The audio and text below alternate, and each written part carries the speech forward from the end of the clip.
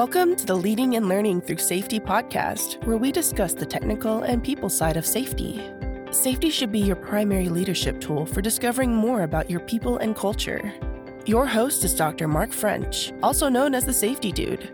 Mark is a credentialed, experienced, and passionate professional with experience in automotive, food, chemical, nuclear, e-commerce, and energy sectors. He is going to share information and anecdotes from years of experience in the people side of safety based on industrial and organizational psychological theories. Safety is so much more than a technical skill. It is a motivational need that defines the culture of your organization. Employee safety is a meaningful business practice that makes a direct impact on everyone through direct behavioral engagement. That is why your organization should be using safety as a key method to learn about your culture and lead your teams. Thanks for joining this episode as we talk through current issues in people management and how they impact our everyday workplace.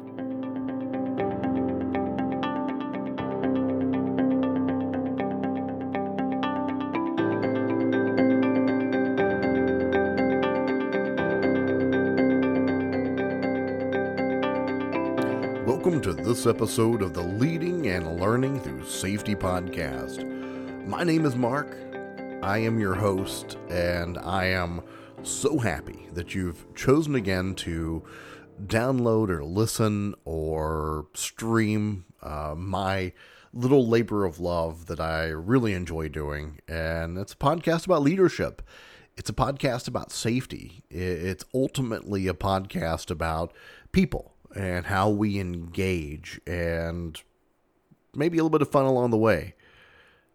So one thing we've been talking about the last few weeks and off and on is communication. And I continue to see where this is one of those leadership skills that transfers so easily into the world of safety. And again, I love the idea, and something I've been really developing, is that safety is the gateway to real people engagement. Because if you don't care if someone is hurt, if someone lives or dies, if someone has harm to them, I'm not sure you really can engage or care about any of their other human psychological needs. And so safety is that gateway to caring. Safety is that gateway to engagement because it meets so many fundamental needs when we come in and start that conversation about safety. And can it seem insincere in the beginning? Sure. But that's a whole nother story. What really about communication that is so important about safety is, one, making sure people understand the why, making sure we are giving them what they need. So one of the items I've been working on is part of a leadership course of understanding someone's communication or someone's needs when it comes to a task or a goal. And when we're looking at that task or goal, whether it be working safely or accomplishing a safety goal, we have to give them what they need when they need it. Sometimes we need very directive, very prescriptive directions. And we think about high hazard, new employees to the workplace that have never seen it before. They need that interaction. They need that directiveness. They need the details of what it takes to be safe. We are seeing a huge generational gap, more than we've ever seen in the workplace before. Lots of studies have been done on this, lots of articles about this. As we see the baby boomers retiring, Gen X was a very small group when it comes to the scope and size. We move to millennials, Gen Z, and on. We're seeing a difference in the way that they've entering the workplace, their values and their goals. Not that it's bad. It's not bad. It's good. There can be a lot of good things that come from it, but we're not ready. We haven't prepared for that style of education. We haven't prepared for that style of engagement where values are much higher on the priority list. So as the generations before would come in maybe with a lot more technical knowledge or hands-on knowledge of stuff or farm work or other items where that was necessary before in those eras, that was something they did. I'm going to pause and I'm going to tell a quick story. my dad and I were talking about different generations. Of course, he's a baby boomer. I'm an Xer. My kids are, I don't know what they'll be labeled, but there it is. And we were chatting about, I have an old car. My grandfather was a Dodge mechanic, and he bought a junker back when I was young. And he slowly rebuilt it as I got older. As I got older, he attempted to teach me. I know enough to be dangerous. I can get in there and tinker a little bit. I heard a lot of cool things, but my motivation for that was not fantastic. Not bad, but not good either. But he and I would work together, and I do value some of the stuff we did. And even my dad and I would work on it together. And ultimately, that became my car when I was 16. I still have it. I regret I need to get it out and drive it more. But we were talking about that car, and we were talking about how back in his days, man, it was something that changing engines, putting in new things to your car was like the thing to do. And now it was like, well, there's some modifications, but you didn't really do the huge technical things. Like you didn't really get in there and become a wrench head or a gearhead like back in the day. And maybe there's a few factors there. One, sociability really isn't built around tasks as much as they can be around interaction and a global level rather than a regional level. But also, let's look at modern day cars. I'm not sure I could pull an engine on one of those and know what the heck I was doing. They're different. We have such a different environment that we're operating. I mean, I drove a Prius for a while. Loved it, to be honest. Just needed something a little bit more for the farm. And I'm thinking, I couldn't pull an engine on that. What the heck? I don't have no clue. Yeah, I'm going to drop a 440 in that thing.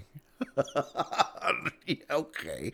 No, the times have changed and the workplace isn't changing. So I say all that to say this. The workplace is not changing quick enough to meet the needs, the communication, the value needs that these generations want. There are core values they find important. There are a lot of communication and support needs. And then there's something you inherently learn by watching other people do mechanical things and the just general ideas that come with just seeing how parts in mechanical parts work together. That is not as prominent in the newer generations as it was in prior generations.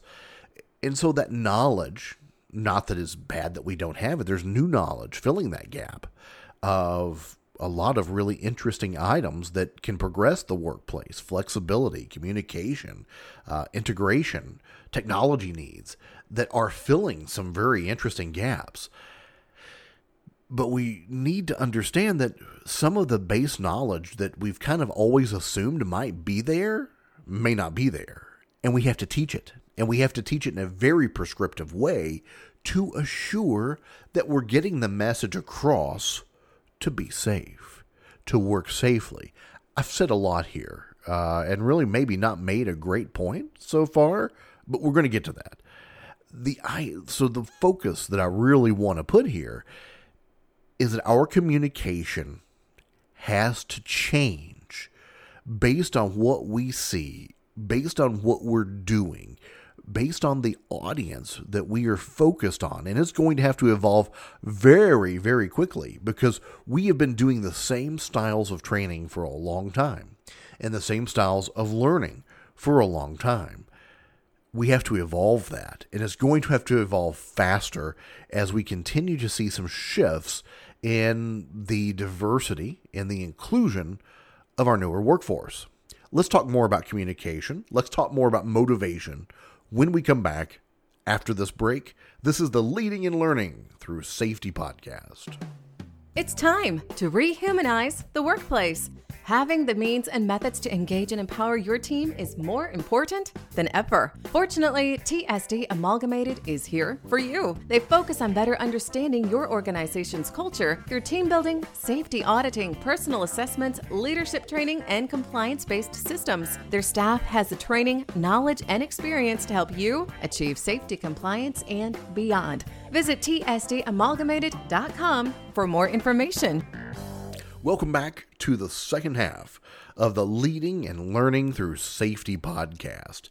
So just a minute or two ago, we were talking about communication and how there's been different knowledge gaps, there's a shift in what we know, and a shift in the way that we teach, and a shift in the way that we motivate, and a shift in the values of the workplace, and how we have to adapt to those to be effective people of leaders. This isn't just about safety. If safety, leadership, and leadership are two different terms, there's a gap. It should be leadership. Leadership is people. People is safety.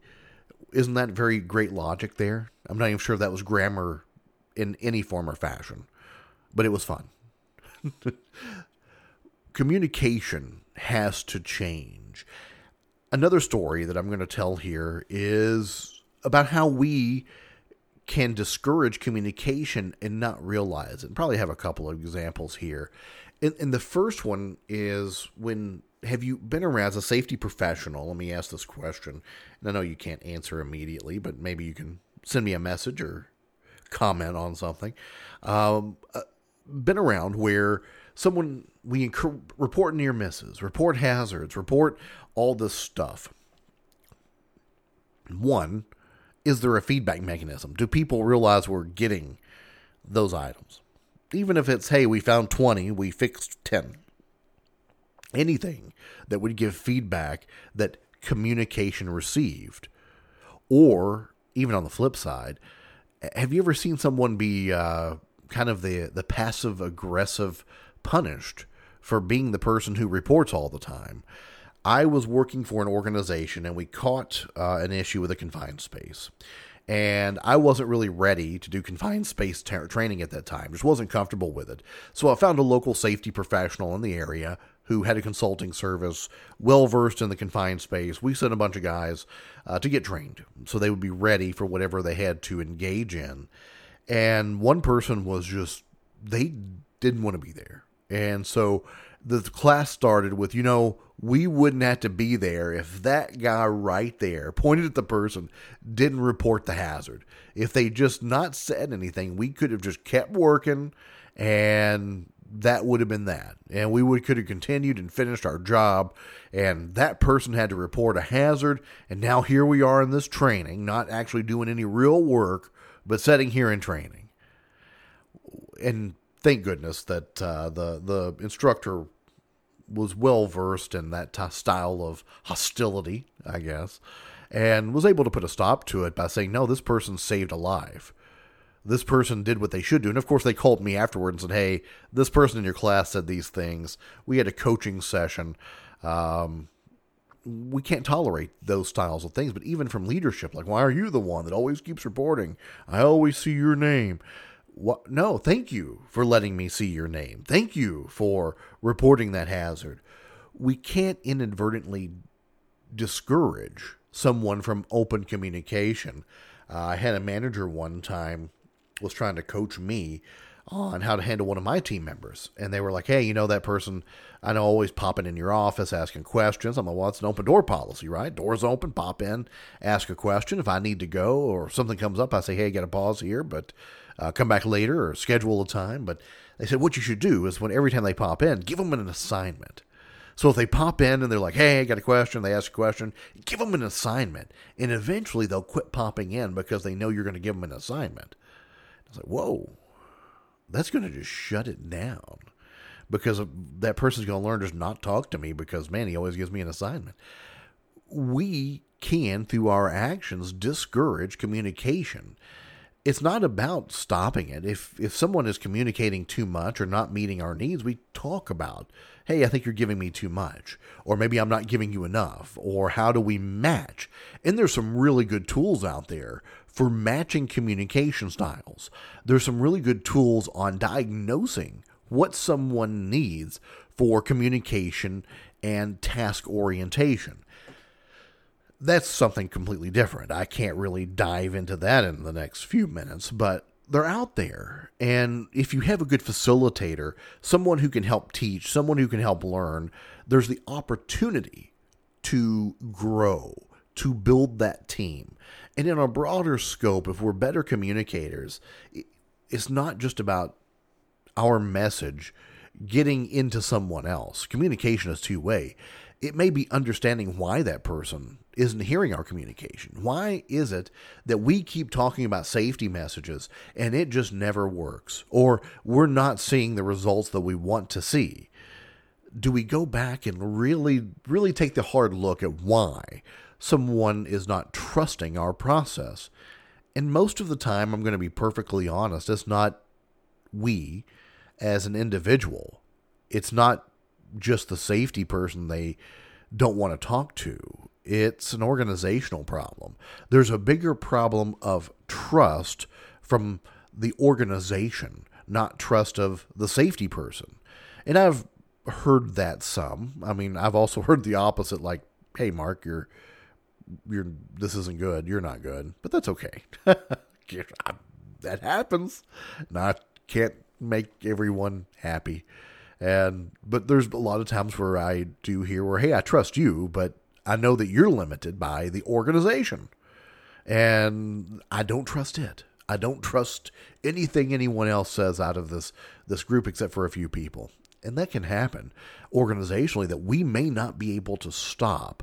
But one thing we can continue to do is to be open, continue to talk, continue to listen, continue to try to engage, handle the big stuff. The book, Don't Sweat the Small Stuff. I know that any safety issue can lead to harm, but in some cases we have to really look at from an organizational standpoint, can we do everything we can to keep our people safe from the extremes and work toward then just keep working it down? We work on severity first. That happens. It starts with having that communication that is focused on making sure that we keep people into a safe place and doing our best to minimize the negative feedback, the reverberation that can happen if we are not doing the right things to increase good communication. So, in other words, we don't want to do the things that discourage communication. We want to only just be neutral. Don't be a net negative or try to reduce that. Anyway, enjoyed the conversation about communication. I think it's one of those overlooked items that anyone can, if you can talk, you can communicate. Not always true. I hope you've enjoyed it. I hope maybe you've taken something away from a little bit about communication and how to improve it. And let's continue the conversation. I'd love to hear more. Reach out to me on social media. Reach out to me on my LinkedIn or my Twitter page. And let's chat more about communication from leadership or from safety. Until next time we chat, stay safe.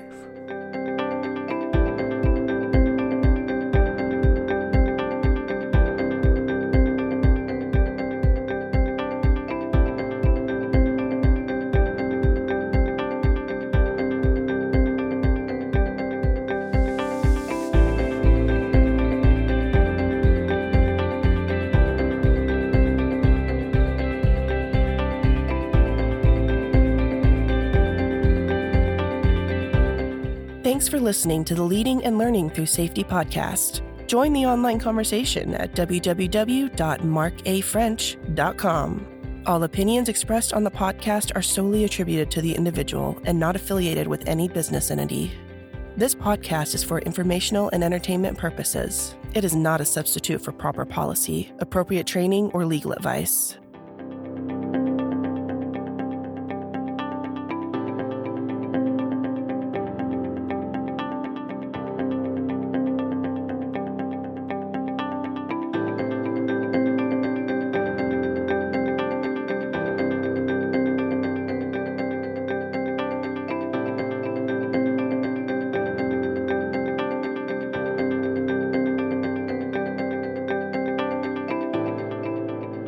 This has been the Leading and Learning Through Safety podcast.